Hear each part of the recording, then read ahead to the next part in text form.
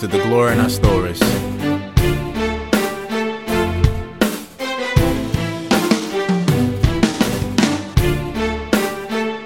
On this episode, we'll be speaking with Latasha Lewis. Well, good morning, good afternoon, and good evening. Welcome to episode 46 of The Glory in Our Stories. Today I have the pleasure of speaking with Miss Latasha Lewis, creator and owner of Verbatim and L&L and Company. Is that right? And she is a graphic designer, or I have a lot of. I figured that a lot of yes, a lot of. But one of them is graphic designer. She wears a lot of hats, Yeah. and that's one of maybe a couple of hundred, from what I understand. Latasha has been making more moves than Kyrie Irving, and I mean a lot. But I always start each episode by explaining how I met the person that I'm interviewing. Last year we were, for those of you who are familiar with Augusta area, you've probably been hearing a little buzz about Create Augusta. That's capital CRE and the number 8. We've had 2 conferences so far. It's basically a program geared towards helping local performing artists maximize their potential, and just the general idea of helping an artist get to the next step. And Latasha offered consultation. She's very sharp and very straightforward, and that's one thing that we really admired about her when she was helping us out last year. And honestly, if it wasn't for her, we wouldn't have had the projection that we had moving forward. And it gave us a lot of ideas, allowed us to view what we were doing differently, having more eyes than 2, and having more and different perspectives on the table allowed us to see from certain angles that we probably would have never considered. And that's a part of her character, is allowing people to see something that they probably didn't before. And it's not in need of correction, but to just make you informed.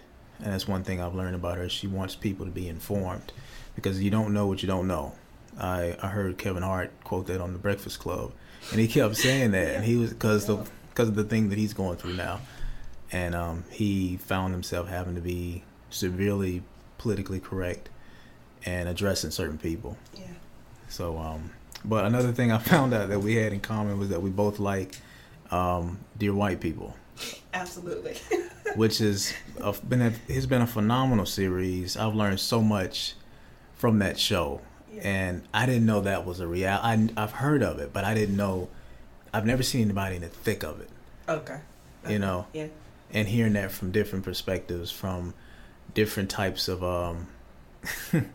for lack of better terms, being different types of black people, and colorism. You know, if I've heard of it, but to actually see it in 2018. Really? You surprised by that? Yeah, because I didn't know it was that severe. I've heard of it from a surface level. Yeah. But the way that they actually put it, in a way that you can actually see how people operate daily. Yeah, that's true. And especially in a college setting, when all that, it's just so much stuff that's so important to the culture. Yeah. And stuff that a lot of other people. I'm more conscious of it because I'm affected by it, I think, on a daily basis. And that makes a difference. And we need people to be open about that. Yeah. Because I may say something and you're like, but that's not how I see it, or that's not how I experienced it. Yeah, that's very true.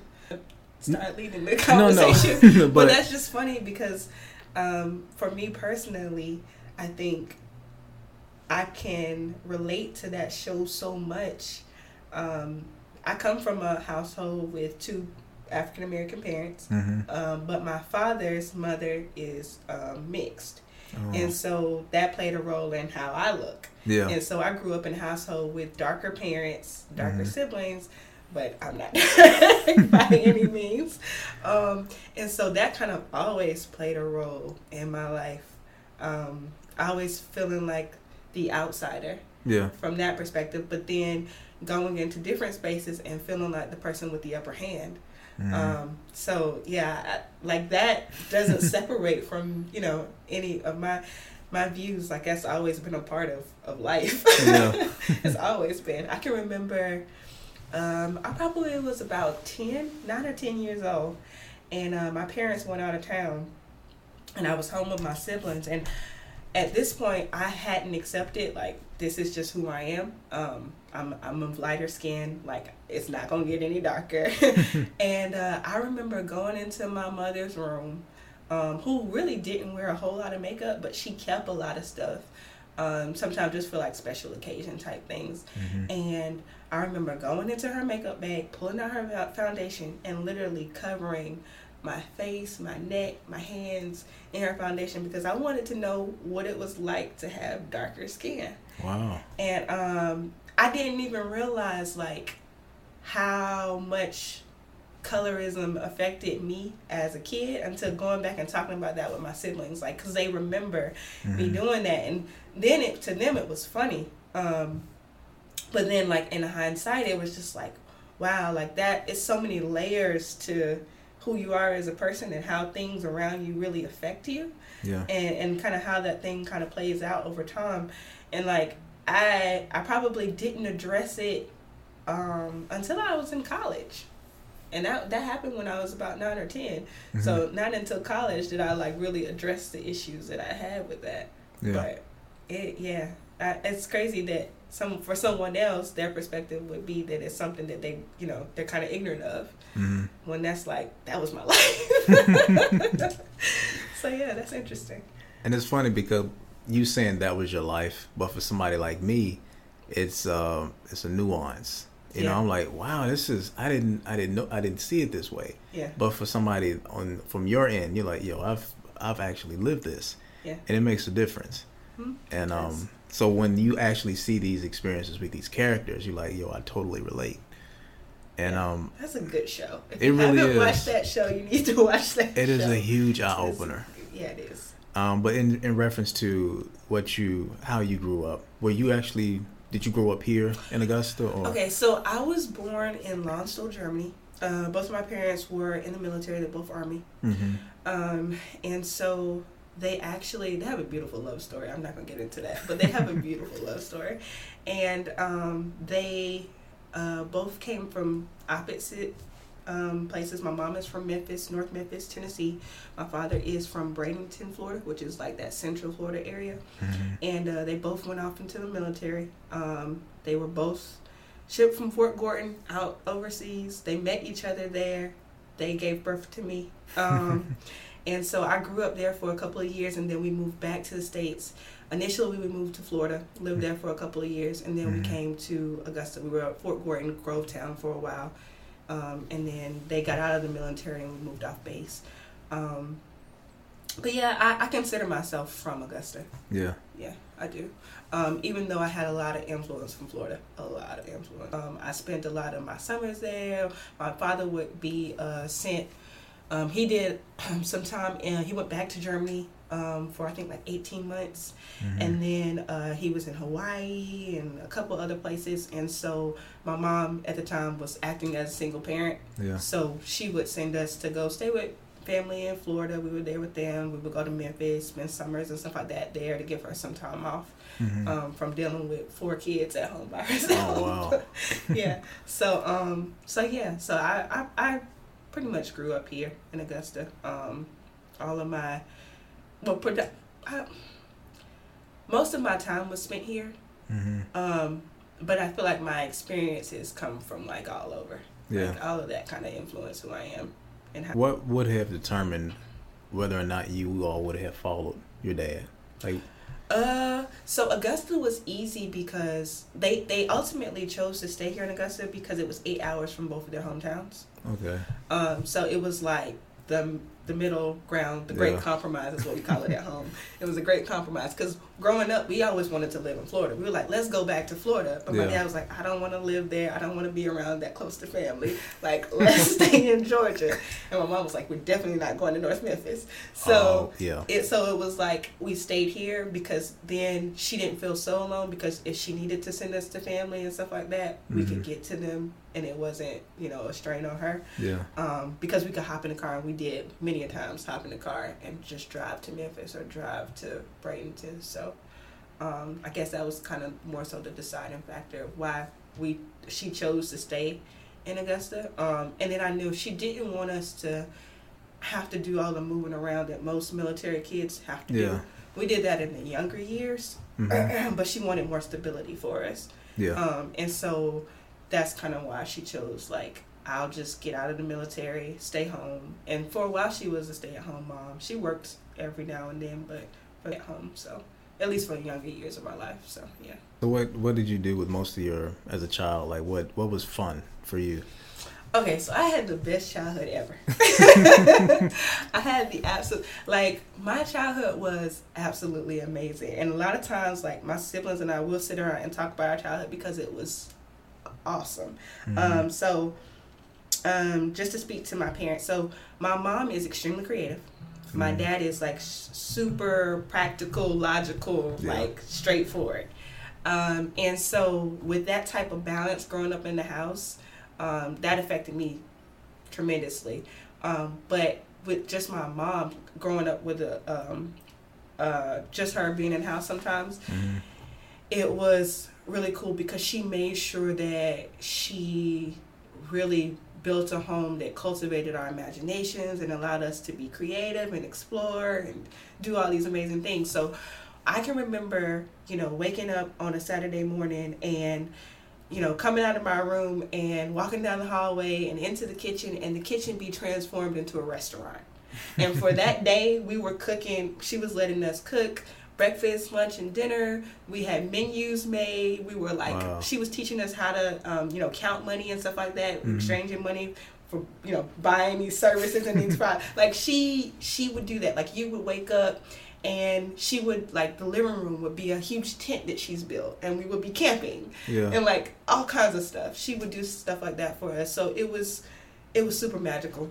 I can't remember a time where I ever felt like I couldn't be creative at home, or I wasn't, there were no boundaries for it, which is cool because when I meet, met people along the way, and a lot of people feel like they've had boundaries with where they could be creative, but I had the opportunity to do it at home.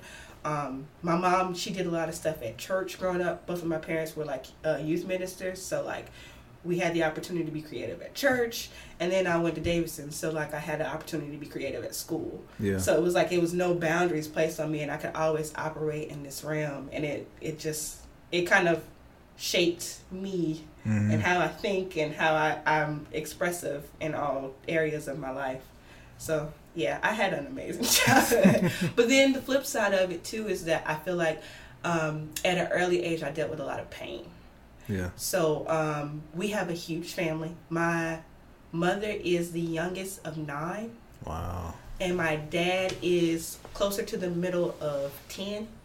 And so there's 5 children that my parents have. I'm the middle of the 5. But then their siblings have tons of kids. So we have a huge family on both sides. And we're extremely close. Yeah. So growing up, there would be a lot of people, a lot of death and that kind of thing. And so it wasn't if a cousin passed, it wasn't oh, that's just your cousin. It was that's a sister or brother.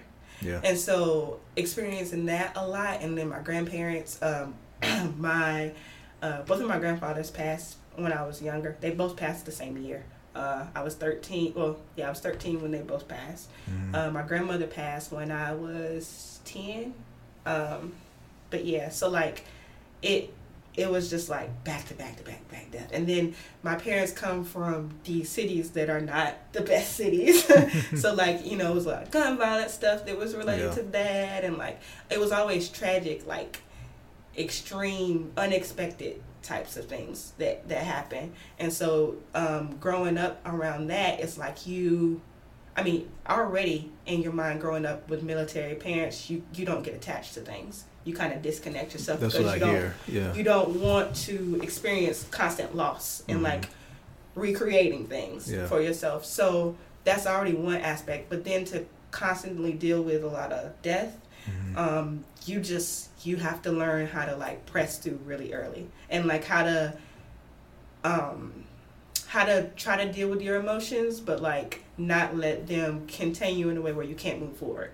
So like you suppress a lot of things as a way to cope, and then you have people to talk to, but it's just family, because you growing up with military family, and a lot of people probably can attest to this, is that if you have military parents, they probably are in cities that they don't have a lot of friends or family, so it's just you all you got kind of thing. So like when things happen, it's just you and your family, and you build a really close net like that. But then it can also be really dangerous over time, because if you don't have them to talk to, then who can you talk to? Yeah. And so my childhood, because of that, was, I think, I learned a lot of things that were a blessing to learn at a young age, especially with dealing with grieving and stuff like that. But yeah, it had ups and downs, but I remember it as being extremely magical and adventurous and full of curiosity and wonder, and like it was just, I had a great childhood. So. And the funny thing, you said it dead on as I was thinking it. When you were young, it seems like your imagination and your ability to be creative was boundless. And then when you started branching out even more, you realized there still weren't any limitations. And if they were, they weren't something that you couldn't get through. Yeah. And now as an adult, your business reflects that. You're like, if there's any limitations, I've probably created it, but I'm not used to having boundaries. But not boundaries in a sense like nobody has ever told me no. As if no is not a definite no for me. Right. Because you had that opportunity. Yeah. And I honestly can relate to that, because when I was young, I was the only boy. So my sisters didn't want to fight for me. So I had to create my own world. Yeah. And with that, it was fun. And of course, for them, it was probably different because they were older and things were. And it's funny how you said you enjoyed your childhood, but there was a flip side to that. Yeah. And it usually always is. Yeah. And it always is. But it balances out, and it creates the person that you are now. And I find it very ironic that you said your mom was this way and your dad was this, but this is what we see now, which is the evidence of that. Yeah. I'm definitely a combination of their better sides. And I think it's cool too, because most times you don't get a person who is creative but understands business, or vice versa. It's always one or the other kind of thing, and they don't really understand both. But because of that nice balance I had, like my dad always made it okay, like you can have all those ideas, but you got to will it back to reality. So like I learned really young too how to have creative ideas and think beyond limitations, but at the same time how to reverse engineer it back and make it into real steps that I could pursue. So I don't know, I'm really thankful for that, because I didn't realize until I got older really that other people weren't really like that. Yeah. So yeah. It's funny because the analogy I thought about was how you have balloons in a thunderstorm, and you're like wanting to release the balloons, but at the same time, you're like, if you let the balloon get too high, then you won't be able to reach it, and you never know if it might pop. Right. So it's nice to float, but at the same time, you need to come back down. That's a good analogy. And that was one thing that you did a lot with Create Augusta. Create Augusta, because we would just go on a tangent of ideas, and like, that's fine, y'all, but we need to come back. Yeah, you gotta make it practical. Yeah. But then it's funny too, because one of the things that I've learned about myself as well is that, because I remember someone saying you're very optimistic, and I thought about that, and I was like, you know what? I can be optimistic, but I don't think that's what it is ultimately. I think it's a little bit deeper than that, and the reason why I say that is because I'll give you like a analogy. So like if I were to take an apple and I were to slice it in half and show you the insides of the apple, most people would tell you that what they saw were seeds, right? But I don't see things that way. Yeah. I'd tell you that that's an orchard inside. And it's because I see long term Yeah.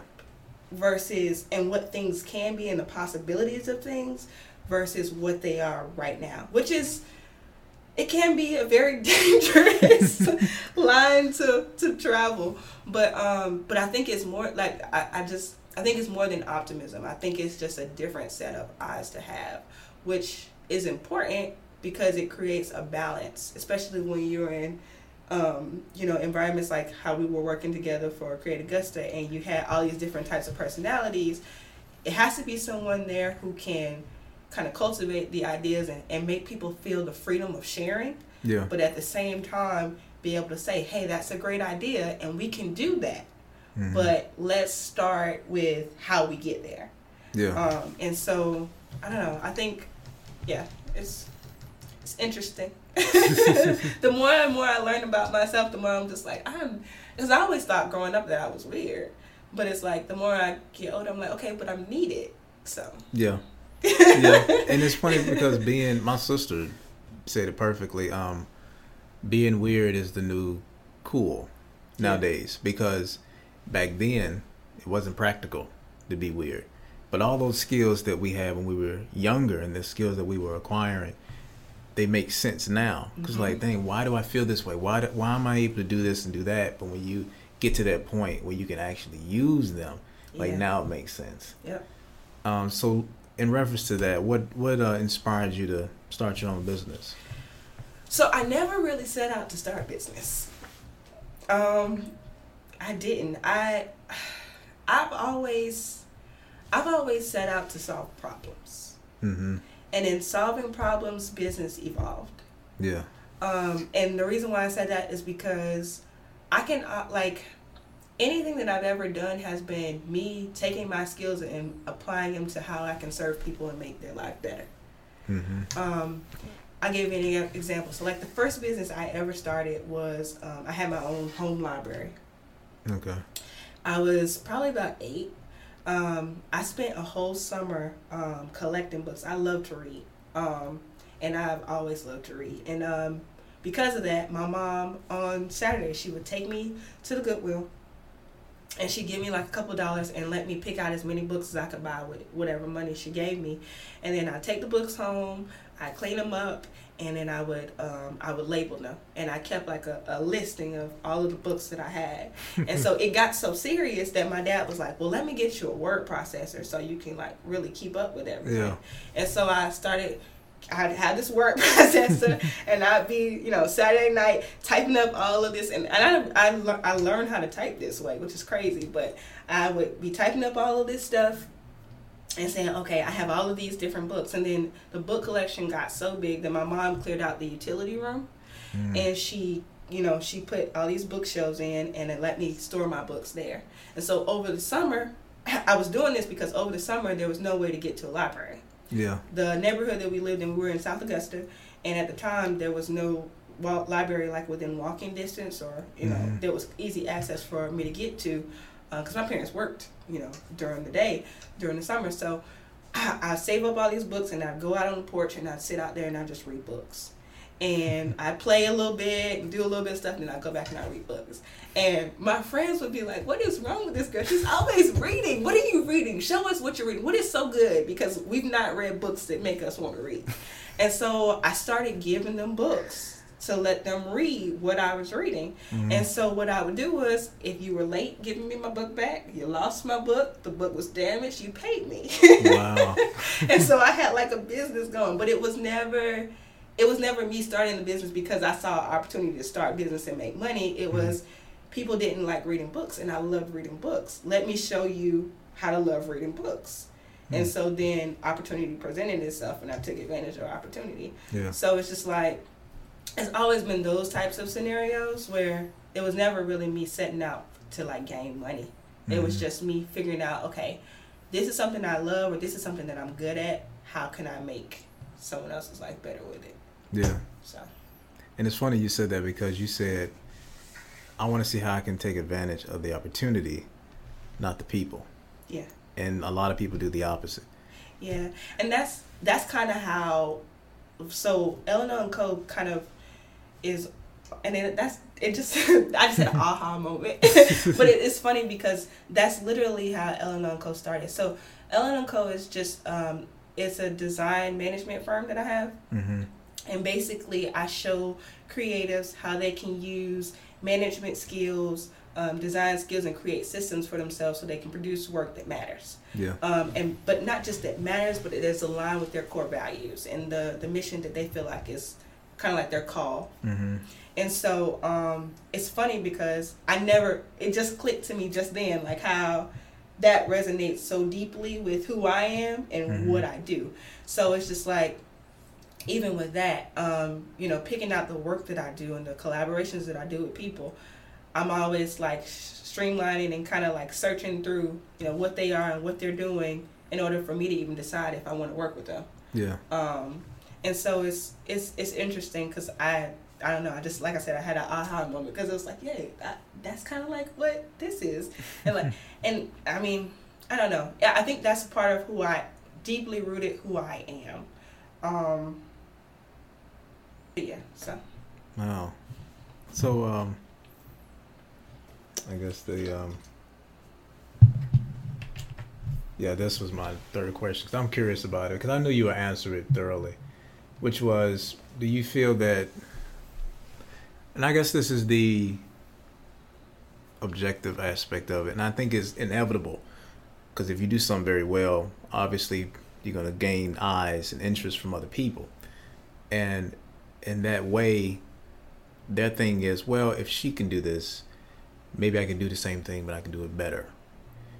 When dealing with the competitive nature mm-hmm. of having your own business, how do you go about handling that? Like, does that push you forward to make yourself better, simply to make yourself better than what you were before? Or do you do like some people have the desire to do, which I don't get that feeling from you. Like you're doing something to do something better than the next person. That's the thing. I know it sounds so cliche when people are like, I don't have competition. I'm competing with myself. But I'm not even competing with myself, to be honest. I feel like, when I was younger, my parents, they always said, like, everyone has a purpose. Mm-hmm. There's a part of God that resides in you that only you can show the world, period. Yeah, I like that. And so at a young age, I tried to identify what my purpose was. And I've always said that my purpose is I exist to protect imaginations. I don't think anybody else in my generation is here to do that. I've never heard anybody say that before. I don't think anybody in my generation is here to do that. Now there might be people who came before me or who will come after me, mm-hmm. but I was born at a particular time at a particular place to do a particular thing, and that's the thing I'm supposed to do.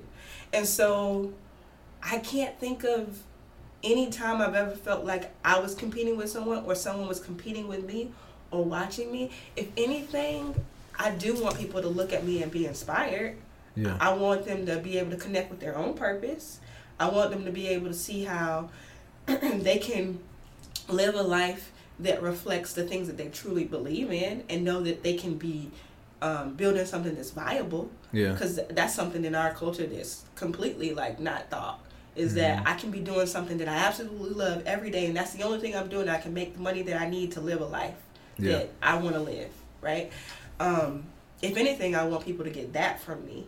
And I feel like when you talk about competition, like I'm not competing with any, and I'm not competing with myself. It kind of irks me when people say they're competing with themselves, and I get it though that they're competing with who they were the day before, right? Mm-hmm. I want to be better than the next day. I want to be better than that person, and I get that. You always should be striving to be better. There mm-hmm. should be an ambitious part of you that is passionate enough to do better. But at the end of the day, too, I think that if you wake up every morning with a purpose for why you're doing what you're doing, you have goals and things set for that day. Yeah. You accomplish those things.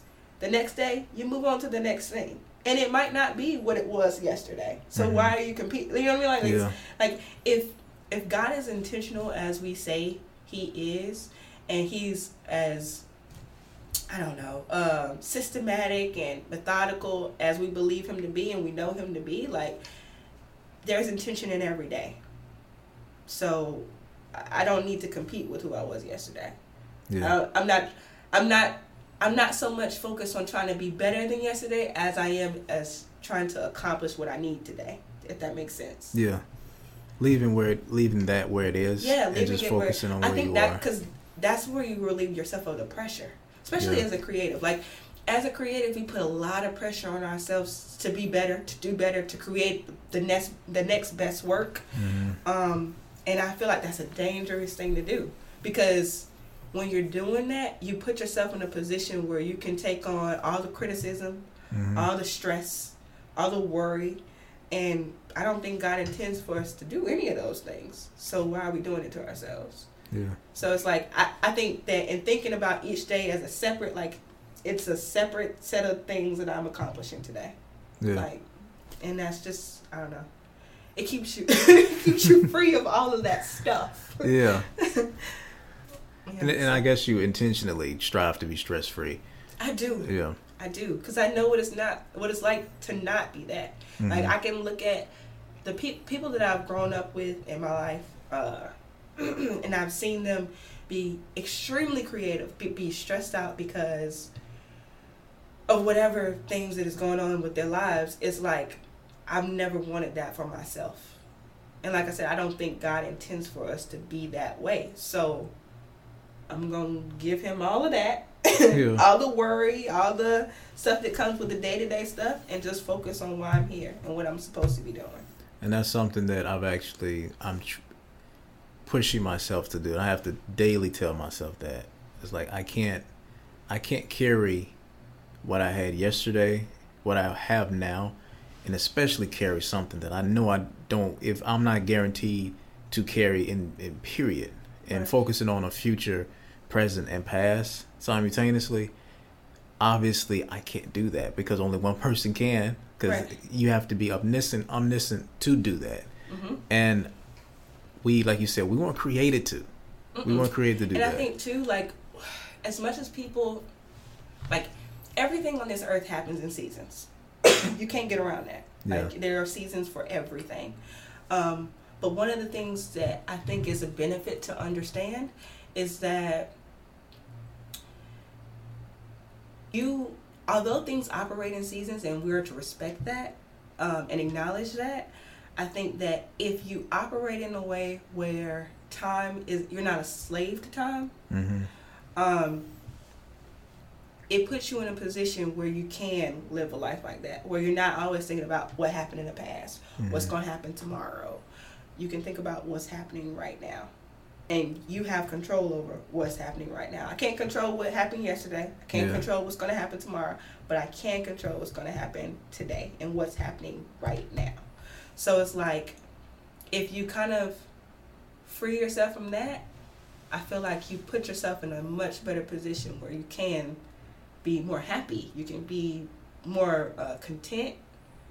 Not to the point where, because content holds a negative connotation. So it's like, not content to the point where like you put yourself in a rut, but Mm-hmm. content to a point where you're not always chasing something else. Yeah.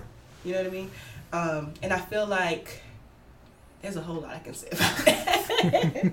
I mean, but there's like, I don't know. It's just, I feel like too with our culture, there's always this thing about like, I'm chasing what's next. And I think that's how the whole competition thing starts, right? It's like, Mm-hmm. I'm chasing this, I want that. Oh, I'm competing with that person because they have this that I want, or they're going to get there before I do, so let me get there. Yeah. And it's like, but why are you living like that's not what, everybody has their own lane. Mm-hmm. And they have their own tools to get them through that lane as quickly or as slow, like however that process needs to be carried out is however that process needs to be carried out. But I feel like just because you get to the finish line first doesn't mean you succeeded. Yeah. Because what if you get to the finish line and you find out that everything you've done was nothing you were supposed to do? Oh wow. Yeah. And that's the thing, is like, you're so busy about the finish line, but like, are you taking the steps you need to take? Yeah. Do that first. Like do that first. You sound like an advisor. Like I'm not trying to be an advisor. No, but that's just. But you see, that's the truth, though. I mean, a lot of advisors are intent about informing, like, college students. I see you want to graduate, but what are you going to do in between this? Are these class that you really should take, or? And I know you don't want to. I don't want you to waste your time. You need to take something that's going to get you to the next level. And yes, graduating is the ultimate goal, but what's going to be beyond graduation? You know, what's going to be beyond that? So taking the time to make sure, that was like the most profound statement I've heard anybody's protector of imaginations, because some people just push you along. Like you have, just go. And then you have people that pull you, that try to take advantage of you. Yeah. Like, I like what you have. Let's monetize and let's make some money. But you are like, you have something that's specifically for you and that's going to be distributed from you. I'm put here to help you maintain that. Yep. And basically keep all this away so that you can go on your way. And once you get to a certain point, then you're good. But I'm here to protect what you have. I don't want anything from you. I want something for you. Right. And that's the perspective I get from you. And that's, I wish everyone had that kind of but I think too that what keeps people from operating that way is because they feel like they might miss out on something. Yeah. Is you might miss an opportunity, or you might, because I can tell you about tons of people that I worked with in the past who have gone on, they're making 6-7 figures now, and it's like, if you would have did this, people who know I've worked with them are like, if you would have did this, that would be, and I'm like, but that's not what was meant for me to do. Like, that's not my claim to fame. Like, I'm not attached to that person that way. We were working on one thing in a season. They got what they needed from me to help them move forward. Mm-hmm. And it's like, if people just realize that if you operate like that, where you're giving more than you're trying to take, you get way more out of life that way. So I was listening to a podcast interview with Tisha Campbell and Tashina Arnold. They played Gina and Pam on the 90s sitcom Martin. Best friends on the show and best friends in real life. They expressed that they were in a position of service, that they were more concerned about giving people the opportunity to laugh opposed to trying to take something from them, like, you know, the recipient end of fame and likes and approval and ratings. And that's the feel that I get from listening to Latasha, is that she's more concerned about the people than the product. And I think that's something that we can all relate to. And something, if not, that's something we could start practicing, because that's the goal, is to help others. So continue to listen.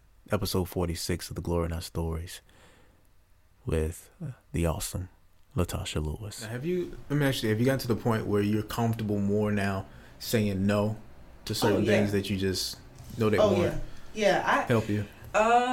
So like probably my mid-20s is when I got comfortable with, I'm telling you my age. My mid-20s is when I got comfortable with no. But that's something that had to happen to protect my own, like, everything. Like, one of the things I was telling you about earlier, so like when I take on new clients, right, for my design firm, I'm really strict about how I take on new clients. So people refer me all the time. I don't have a website. I've never had a website. I've never posted a portfolio or anything like that. I don't believe in that. Yeah. I believe that there are divine relationships that are supposed to happen throughout my lifetime, and those people will find me. Yeah. They will. And so the way that it's worked is that people who have either worked with me in the past, or people that know me or know my work, they refer people. Mm-hmm. When people get referred to me, they come to me, and it might be somebody who's willing to pay a couple $1,000s or a couple $100s, and I have nothing at all. I don't know. But they all get the same process. It's, you fill out this questionnaire. Mm-hmm. I'm going to go through this questionnaire. I do my due diligence, look at everything and see if you're somebody that I want to work with. Mm. And I have no problem doing that, because it protects my energy, protects my time, which I extremely value. Yeah. I can't, just because someone's going to pay me, X amount of dollars, all money isn't good money. Like, I don't want it all.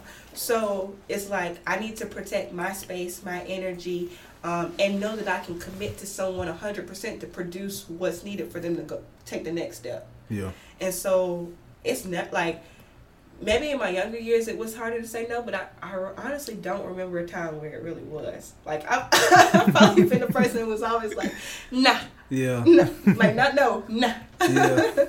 Nah. No. Wow. So, but I mean, you just when you grow up a certain way and you see certain things, you learn that you don't have a whole lot of time to play with, and so you just have to make really decisive decisions. And it, you know, if it's not the, you know, and this is I credit my father for this because. My dad, he won't ever apologize or say he's sorry or anything like that. But if he know he doing something wrong or he did something wrong, he's quick to correct. Yeah.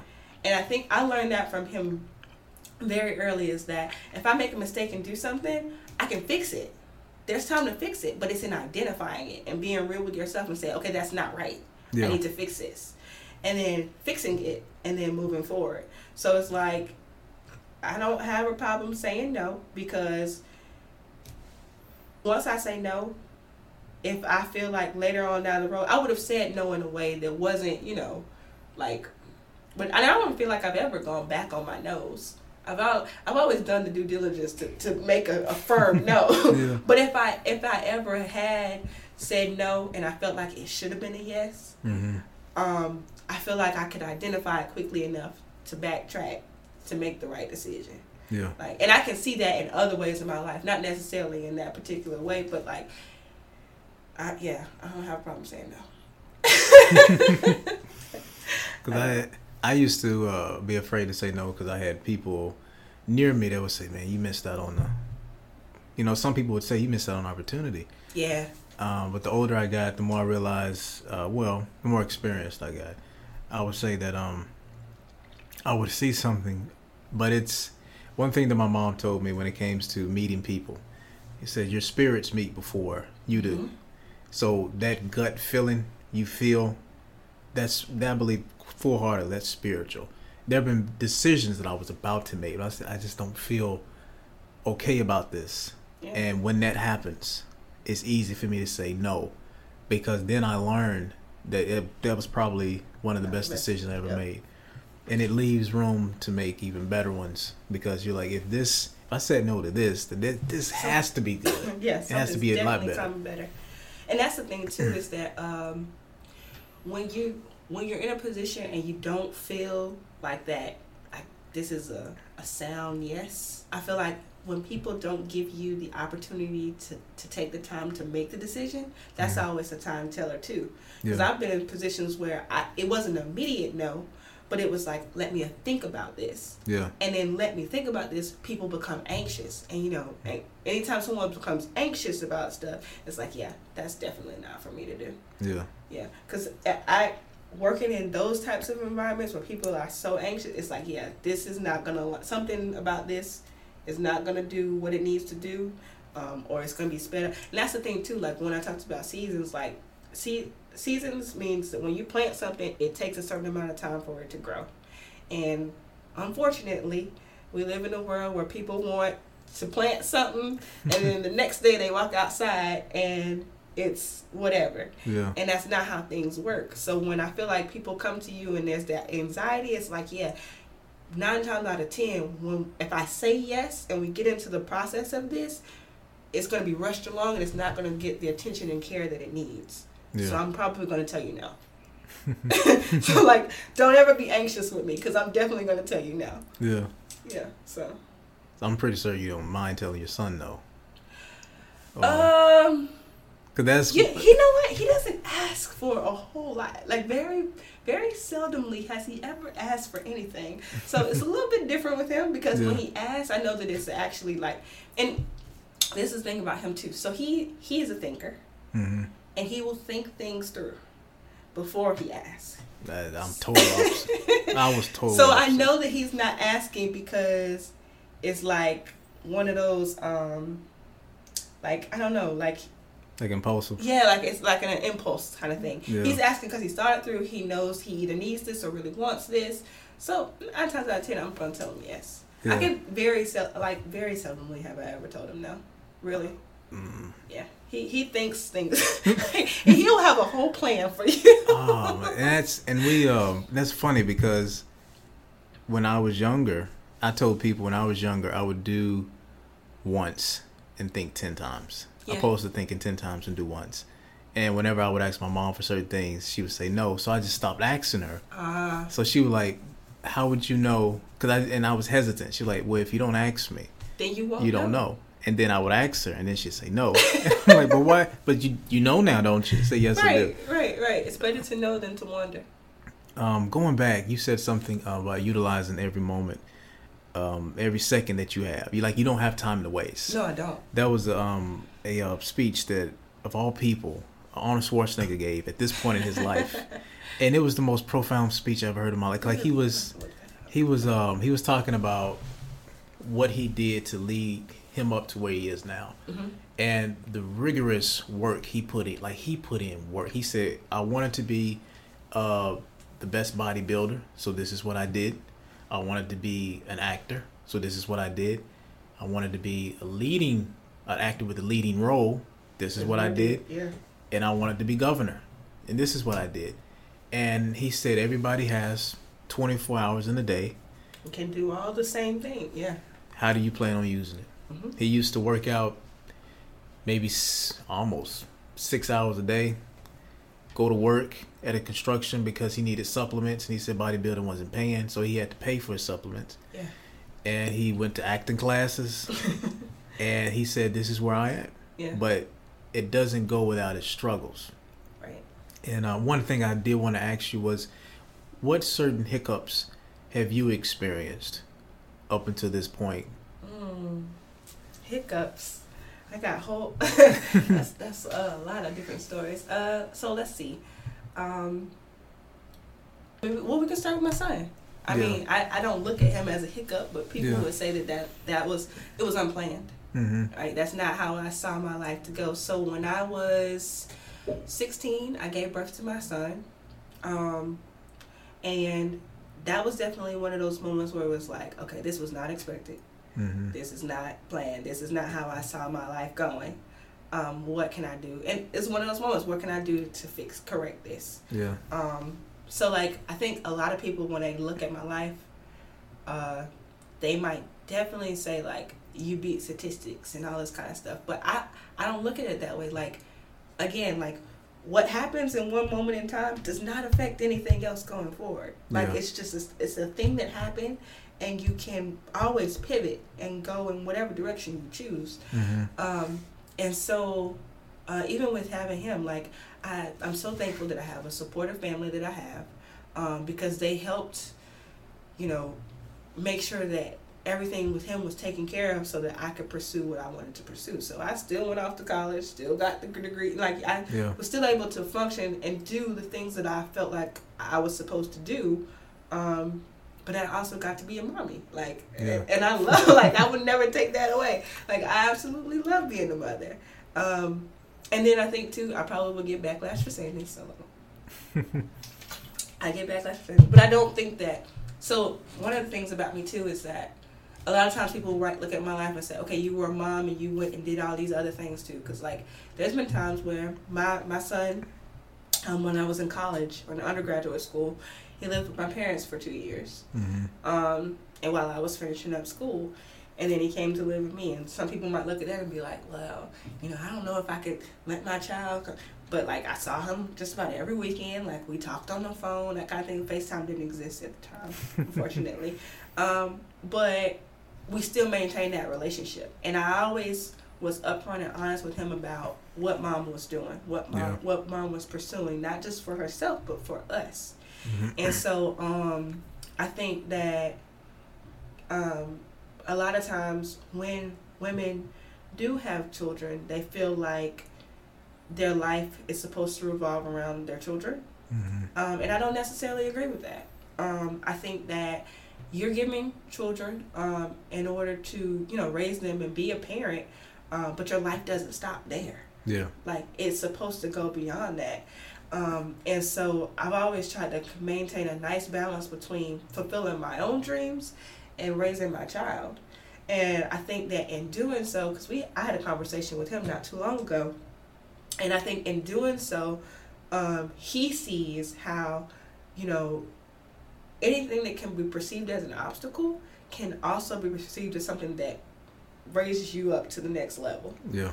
And so I think it makes him more driven, more ambitious, more understanding of how purposeful his life is. And how, you know, you make a mistake or, you know, something happens, you can always move forward.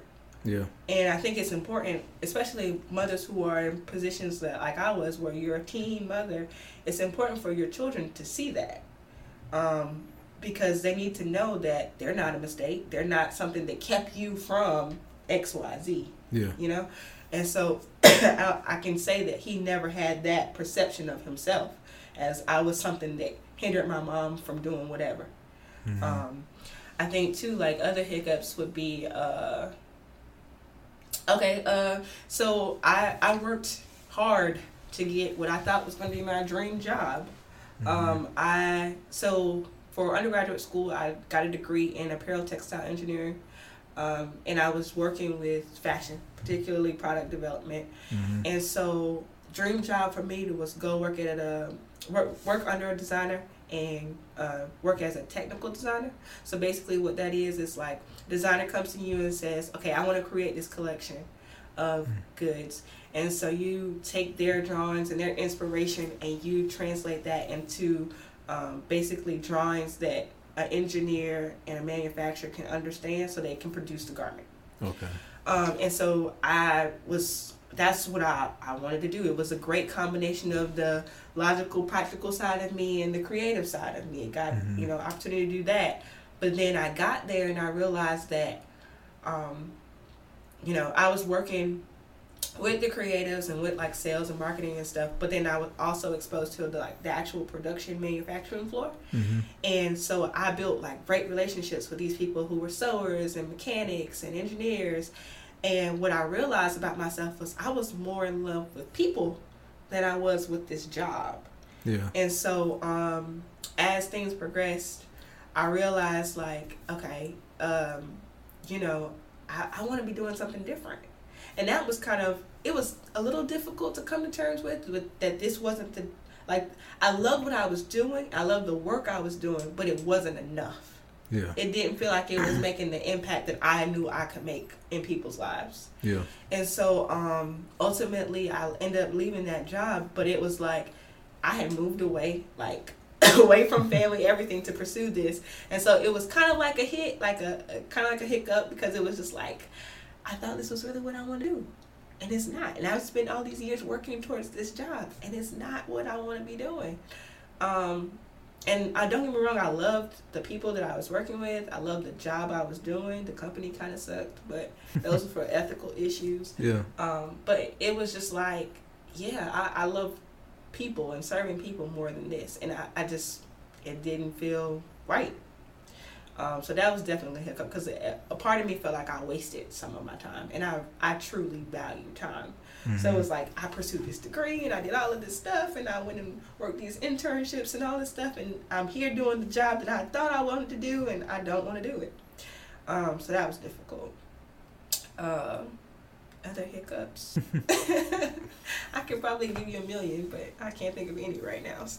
So what current challenges have you faced in reference to doing what you're doing now? Like heading. Well, I guess I would ask you this: do you think, and I always ask, I like asking people this because social media is like the engine that everybody's using now. What do you think are or what do you know? Because I know you have experience in this, pros and cons that you find with this, like any negative experiences using social media, like if it has a negative effect on your business or the positive effects that it has. The thing about my business is it's so connected to me. Mm-hmm. And what I've learned for myself in social media is that I have to find a balance. Mm-hmm. And I've yet to find that balance, to be honest with you. I really haven't found it yet. When I think social media can really help a business to really thrive and to reach tons of people. But like I said, because mine is so connected to who I am, and I'm such a private person, it's hard for me to put myself out there in that way. I did it in the past. Like, I had an Instagram, and I posted on the Instagram. And I have an Instagram now, but I don't post. I use the stories more so than anything. But even when I was posting that, I was so...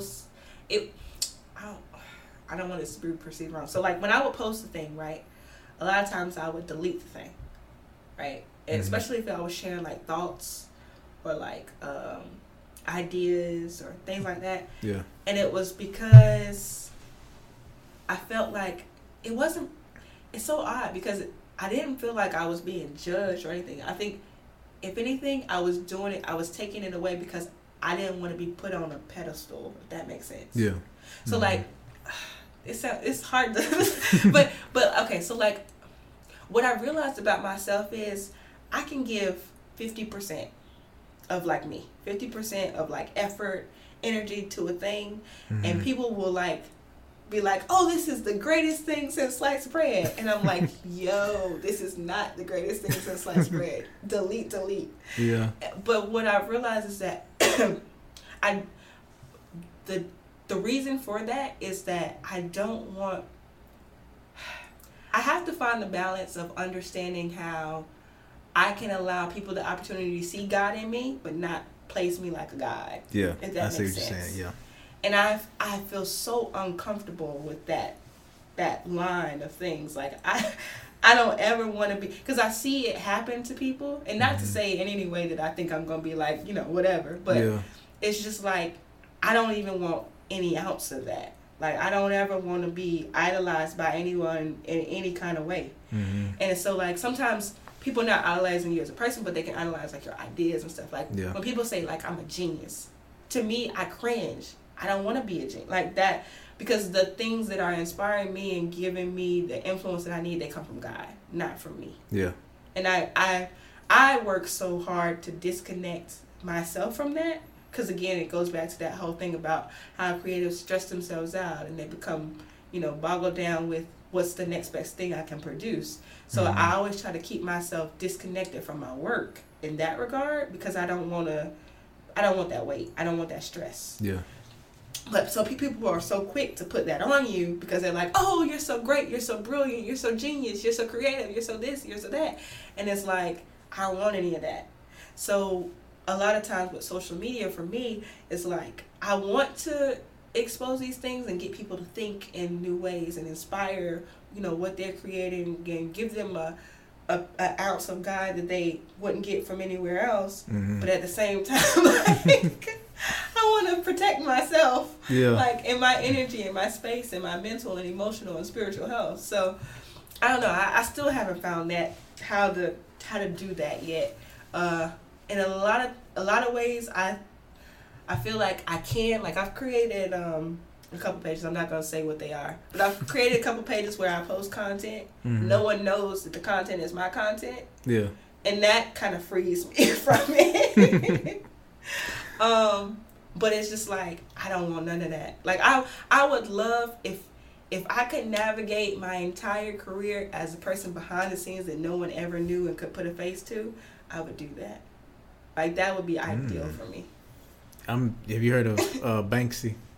Banksy? No. The painter from up north. I think he was up north. Yeah, I have. It's a couple of people like that so I know a couple of people that I follow on, like, Instagram, and just know personally, like, in real life, who do that. And that's kind of where I got the idea of, like, I can make some Instagram accounts. I can post stuff. It's totally disconnected from me. Yeah. People can like it and whatever they do with it, but I don't feel any connection to that. Like, it kind of protects me in a certain way.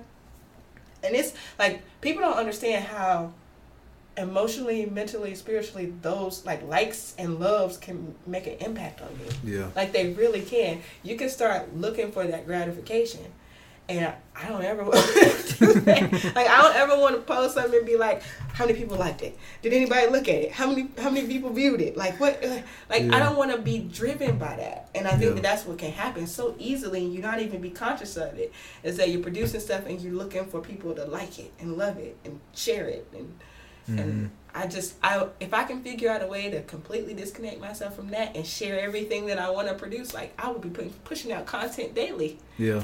But because I haven't found that lane that I'm comfortable in, I don't know, I struggle with that.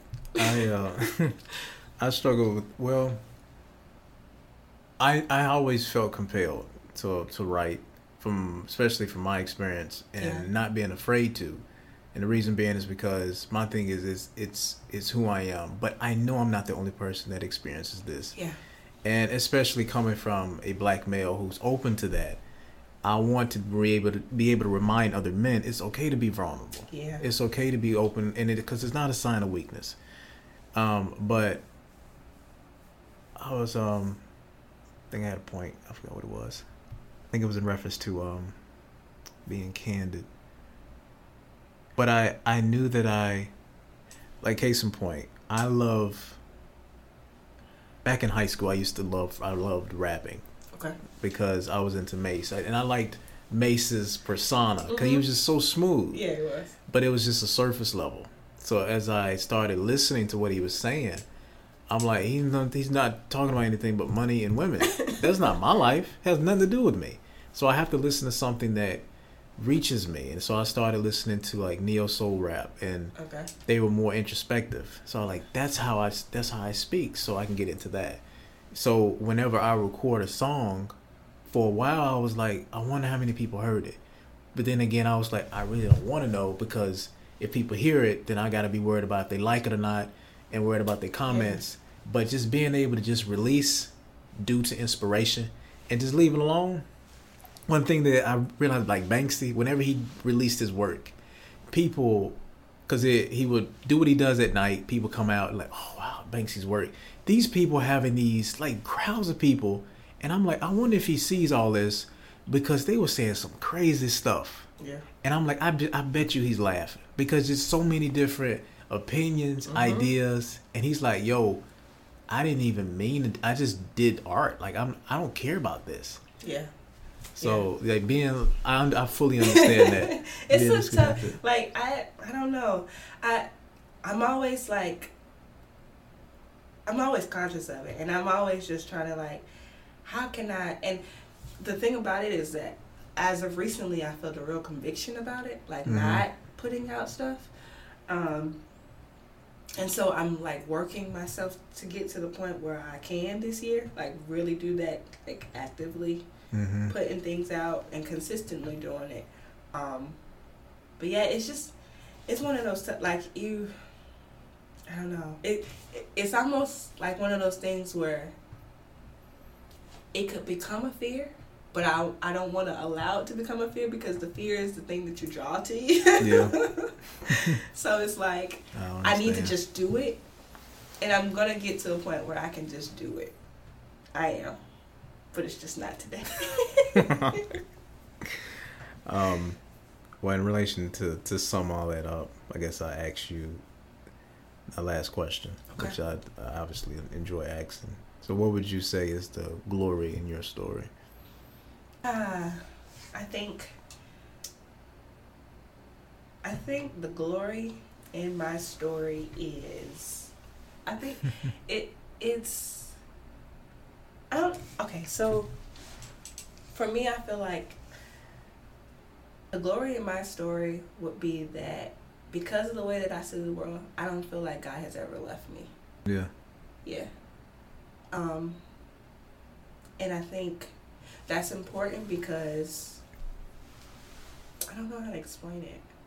It's funny you said you felt as if you were placed here to protect other people's imagination, and it sounds like he's been protecting yours this entire time. That's the thing. I don't feel like he's ever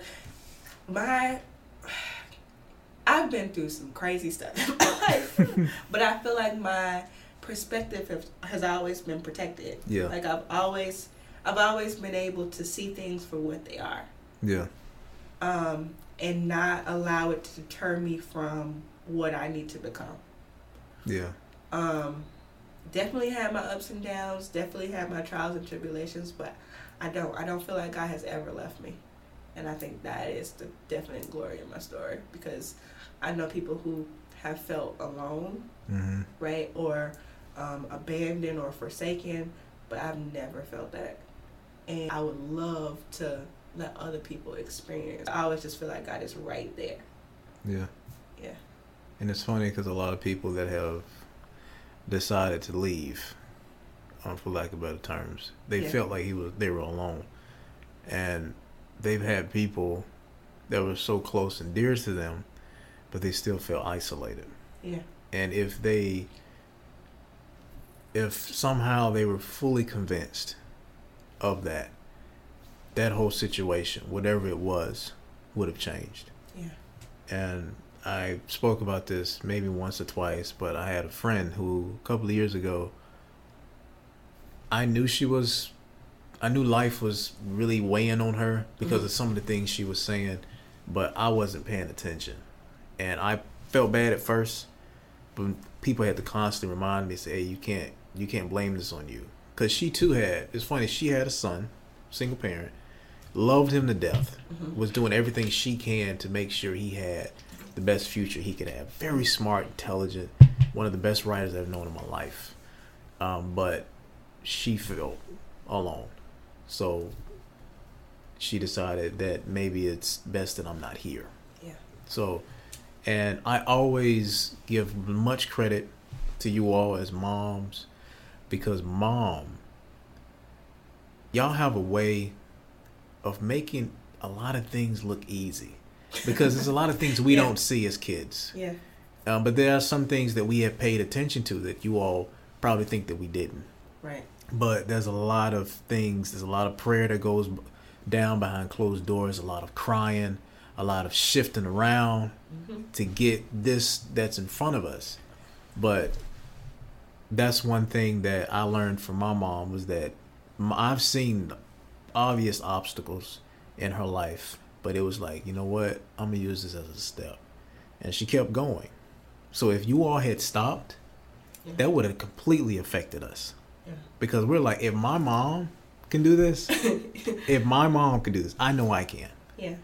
So, and that's one thing that she says excessively, is she knows that she's not alone. Yeah. And knowing that he did everything he could with her, and seeing that like God was protecting you so that you can protect others. Yeah. And primarily focusing on people opposed to the product, and I think a lot of us miss out on that, is developing those relationships.